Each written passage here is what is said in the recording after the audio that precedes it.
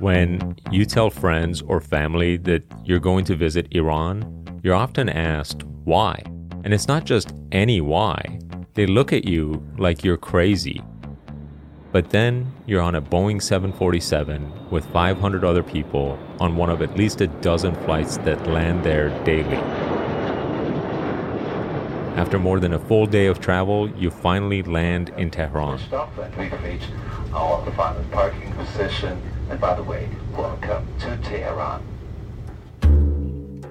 I was imagining that the customs line would be men with machine guns, or imagining as soon as they see you're American, they're like, get out of this country. Well, there's a significant history of mistrust between the United States and Iran.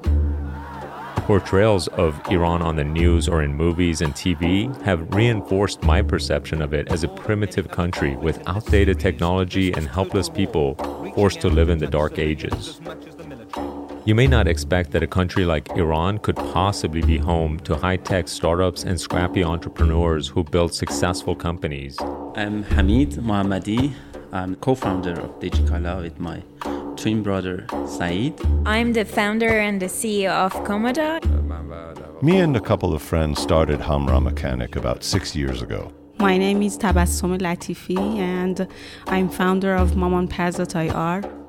My name is Hamid Shojai, and I love learning about startups, building startups, and investing in startups. I'm an Iranian American. I moved with my family to the United States when I was 10 years old.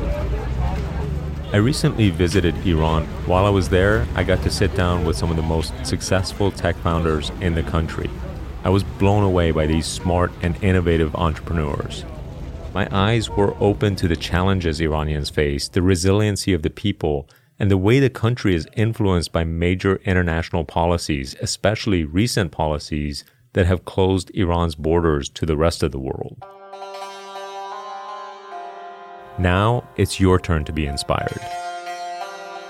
This is Tehran Disrupted, a podcast about Iranian tech companies and their founders. These stories teach us about what it's like to live and work in a sort of bubble set apart from the rest of the world and the resiliency and grit that comes as a result. Listen to the first episode of this limited series on December 8th, wherever you get your podcasts.